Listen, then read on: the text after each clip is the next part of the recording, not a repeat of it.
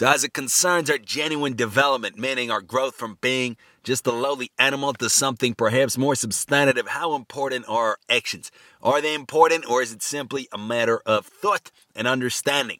So we could give simplistic accounts and say, action is important, but it's also important to know what we're doing, all kinds of things. But we can think a little bit more specifically and say that we cannot act unless we think that something is good. Unless something is appealing to us in our given context of understandings, we can't even move a finger. So, for instance, let's say that we have to decide whether or not we're going to do something on Saturday or on Sunday on the weekend, right? Somebody tells us, hey, come to the park. So now we're evaluating as to whether or not this proposed course of action is appealing to us. Meaning, do I want to go to the park? Do I like the park? Do I like the person who invited me to the park? Do I have other things to do? Am I tired? Are my legs tired? We're trying to figure out, is this an appealing thing to me? So until we figure out that it is appealing, we can't do it. And if we figure out that it's unappealing and there's no further motive that can change our mind, we're not going to go. It's impossible. And then we're going to rationalize. We're going to try to find a reason that appeals to us and to the other person. We're going to say, I'm too busy, or my car broke down. We might lie, we might not lie. But first of all, it's that basic process which generally escapes our conscious awareness unless we've really made efforts to change that. And as soon as the kind of things click there, that's how it's going to go down. So consequently, we see, again, what we find appealing depends on us, meaning on our values, on our principles, on our understandings, and what we think is true. And following that, we say that to do things that are considered to be improper, it's not simply the things themselves that's in question, right? It's not simply, you shouldn't steal just because the company might lose $1, the store might lose $1, and that's fundamentally problematic, just in and of its own self. It has nothing to do with you or with any other people. It's just like a thing outside of yourself. So we can perhaps try to explore that. If somebody has an idea of how we can form that kind of argument, but a more realistic thing to say would be that we cannot steal even a cent unless it's appealing to us to steal a cent. And in order for it to be appealing to us to steal even a single cent, there has to be a certain lowliness of our being, of our understandings, that it has other implications, meaning we have to be remain in the animalistic state. We have to deny the reality of other people. Why? Because we wouldn't want a cent stolen from us, in all likelihood, unless it's a question of somebody's survival, right? The classic, somebody's dying. Do you steal the medication? Okay, somebody's dying. We would want somebody to steal a medication from us, or whatever the case may be. Somebody needs to immediately go to the hospital or save their country. James Bond needs to save his country, and he needs to steal our car. Let him steal our car. But aside from that, we wouldn't want a person stealing even a single cent from us, right? Yes or no? Yeah, we don't. So why would we then steal? How are we able to steal a cent from another person? There's a number of ways. One is we can elevate ourselves. We can say, I'm the most important one. There's something fundamentally special about me that's not special about the other person. So consequently, you can't steal from me, but I can steal from you. Maybe, for example, I have a very white teeth. I have very nice teeth. So consequently, you can't steal from me, but I can steal from you. Maybe it's just like I'm have this mix of my humor and my personality and my backstory. Like, come on, like, you know me, like, you can't steal from me, but I can steal from you. Maybe I'm a big mafia or cartel member. Like, come on, I'm a big criminal. I'm a big gangster. I do what I want. I can take anything I want from you. You take anything from me, I'm going to kill you. But we say, obviously, needless to say, these are all delusions. These are all illusions. This is all vain, narcissistic, animalistic nonsense. And consequently, in order to be able to steal a cent out of this line of reasoning, we have to be completely nuts. And that has other implications other than the cent. Or, for example, we can demote the reality of other people. We can say that other people are simply means to serve my ends, my desires. I want something so I can take something from these objects around me. But is that the reality? Is that the truth? Are we fundamentally isolated from everybody and everything else? Right? We can be. We can make ourselves isolated, but that's called hell. That's called a horrible, horrible existence. If we're simply sunk in our own body, in our own little tiny sense of self, and our own vanity, that's worse than probably than any physical torture. That's for sure. All right, so that's another way that we could still ascend. Maybe there's some other ways, but that's the idea. We have to have some kind of overall distortion of our understandings in order to be able to do something, such as take something from another person that is not ours, in order to manipulate somebody and try to get something out of them that otherwise we wouldn't have. For example, oh no, this product wasn't. It's new. It's forget about that. It's not really used, but I try this kind of nonsense.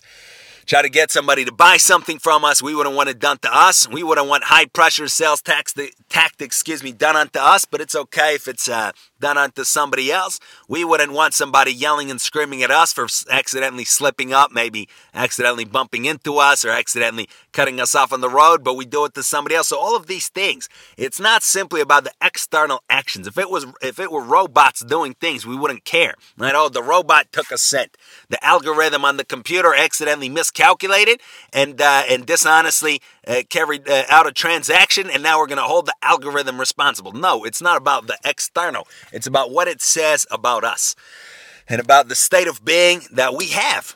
And again, we understand that at the low state of being, and the animalistic state of being, it's a horrid, wretched existence that we do not want to be in for a single second. So consequently, it's not, again, simply a petty matter of the petty external action. Oh, he or she stole $1 from, he or she was rude or disrespectful, he or she this or that. It's not about that. It's about what it indicates. So anyhow, the idea is that we obviously want to, and for our own survival, really, in a real sense, we have to really, really fight the good fight, the moral fight, to try to escape this lowly animalistic state of being and try to make something of ourselves in a real, genuine sense, which is obviously very different. We obviously, words are so cheapened, as always, not only in this day and age, as always. So we say, yeah, I want to self-improve. I want to self-help.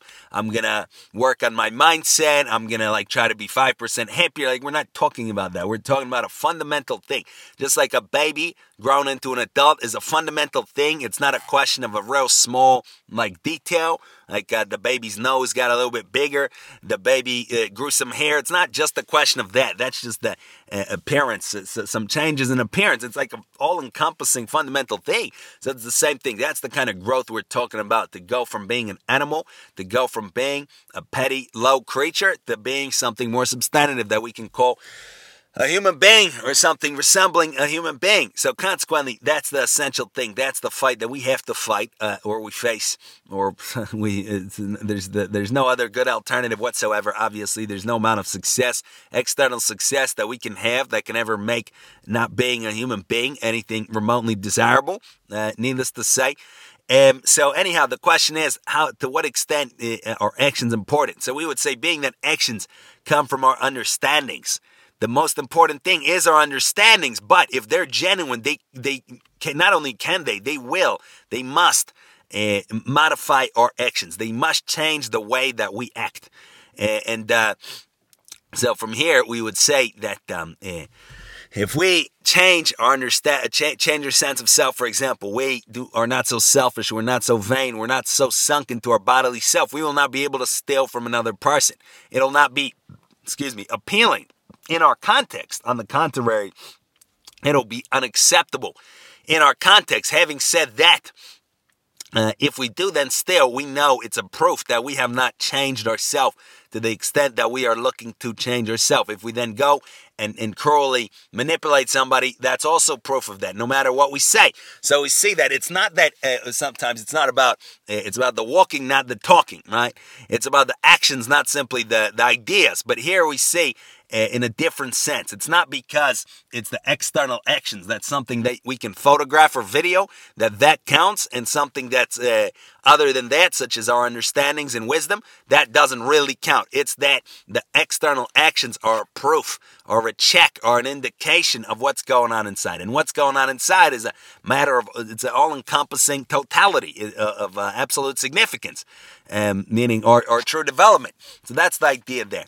So we would say that in order to, let's put it this way. So let's take ourselves the way we are now. Right now, whatever way we are, we can take a look at what we do, and then we can imply from our actions as to our inner constitution, our inner degree of true, genuine, not fake growth. So, for example, let's say that we are continuously drawn to the animalistic things, the animalistic activities. We're constantly looking to for a bite, for something tasty. We're constantly looking to stimulate ourselves in these kinds of ways. I want to feel good. I want to eat good, yada, yada. What does this say about us? First of all, obviously, there's no room for guilt. There's no room for feeling bad because that's not going to help us. Or we can feel bad, but in a constructive way, not in a way where we're just going to shut down and do destructive things more. So to be free to talk about ourselves and open, that's the whole idea. That's the only way to grow and improve, and not to simply paint a rosy narrative. But when we evaluate our actions and we see that we're doing such things, it indicates to us that we are still sunk, as most of us are. Obviously, it's no expectation that anything is otherwise, but that we are sunk in that animalistic corporal mode of life, and that is why these things are to us appealing. We have not removed ourselves sufficiently from those lower phases of life to where those things lose their appeal, where we are not primarily hounds for senses, or as it concerns the sensation, we're not primarily vibe hunters. We're not primarily looking to stimulate ourselves in these kinds of low ways. It's not appealing.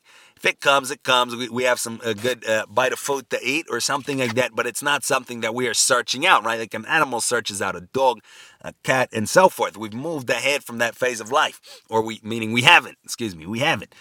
If we did, we wouldn't find those things appealing. So that's the thing. It's an indication of that. Now, what do we want to do? Do we want to address the fact of our understandings, or do we want to address our actions? So we would say here, a way to think about it is that we can address both. We can kind of start a positive loop, a feedback mechanism. So we can behaviorally change our actions, and that can give us an opportunity to change our view of things, to avoid such things, for example, as cognitive dissonance, as it's called. We're constantly doing something, and then we adjust our understandings to reflect it. So we change what we do, and then we move to understand clearly what's going on, to think about ourselves in a new way, to think about other people in a new way, to discipline ourselves, to focus our will and concentrate our will and our attention on good things, on positive things, and growing our thought. All of these things, the actions give us an opportunity to do that, or the restriction of our actions. And then hopefully we will naturally, over a course of time, elevate ourselves in those actions that before we had to behaviorally remove. Now they're naturally not appealing. Now we naturally want to live a more elevated, heightened mode of life, right? And that consequently restricts our actions further. That gives us a further opportunity to elevate further. That makes those actions even less appealing, and so forth and so on. So we see we can start a really positive kind of upward spiral, should we so say, by focusing a little bit on the behavior. And here, but we can ask, but how can we, if it's necessary to do something that we find appealing, how do we stop ourselves? How do we begin in the first place? Like, we know something in theory is no good. How do we actually transfer it to our action? So we would say there's a difference between wanting and wanting to want. The first step is to want to want. The first step is to not to, for example, we're an addict. The first step is not to stop being an addict. That's hard. If we could, great, but that's asking too much. The first step is to admit, as we all know, I'm an addict. And this is what I struggle with. I'm going to be honest about it, and I'm going to at least say with my mouth, I want to stop. Because that's a big challenge. Normally, we can't even say that we want to be different, that we want to be better. It would take too much humility. It would be too much cognitive dissonance, whatever you want to say. So that would be the first step, is to say, I want to, or I want do, right? To stop doing certain things, stop living in the animalistic mode of life. At least that I can say, and then I can slowly try to find the motivation to curb my actions. That'll at least give me pause for thought, and I can occasionally have a victory. With each victory, I can strengthen my understandings, and then it'll be easier, to have the next victory, and so forth and so on, until we're continually winning, and that can give us that room to grow as it concerns our understandings and solidify them, and then really truly find all kinds of animalistic things unappealing. So those are some things there as it concerns this upward spiral that we can hopefully can get ourselves on. And remember, it's about our inner being. It's about our understandings. The actions are indicative of it, and come from it, but we can hopefully find a little entryway here somewhere and begin a movement upward. All right, thank you for listening.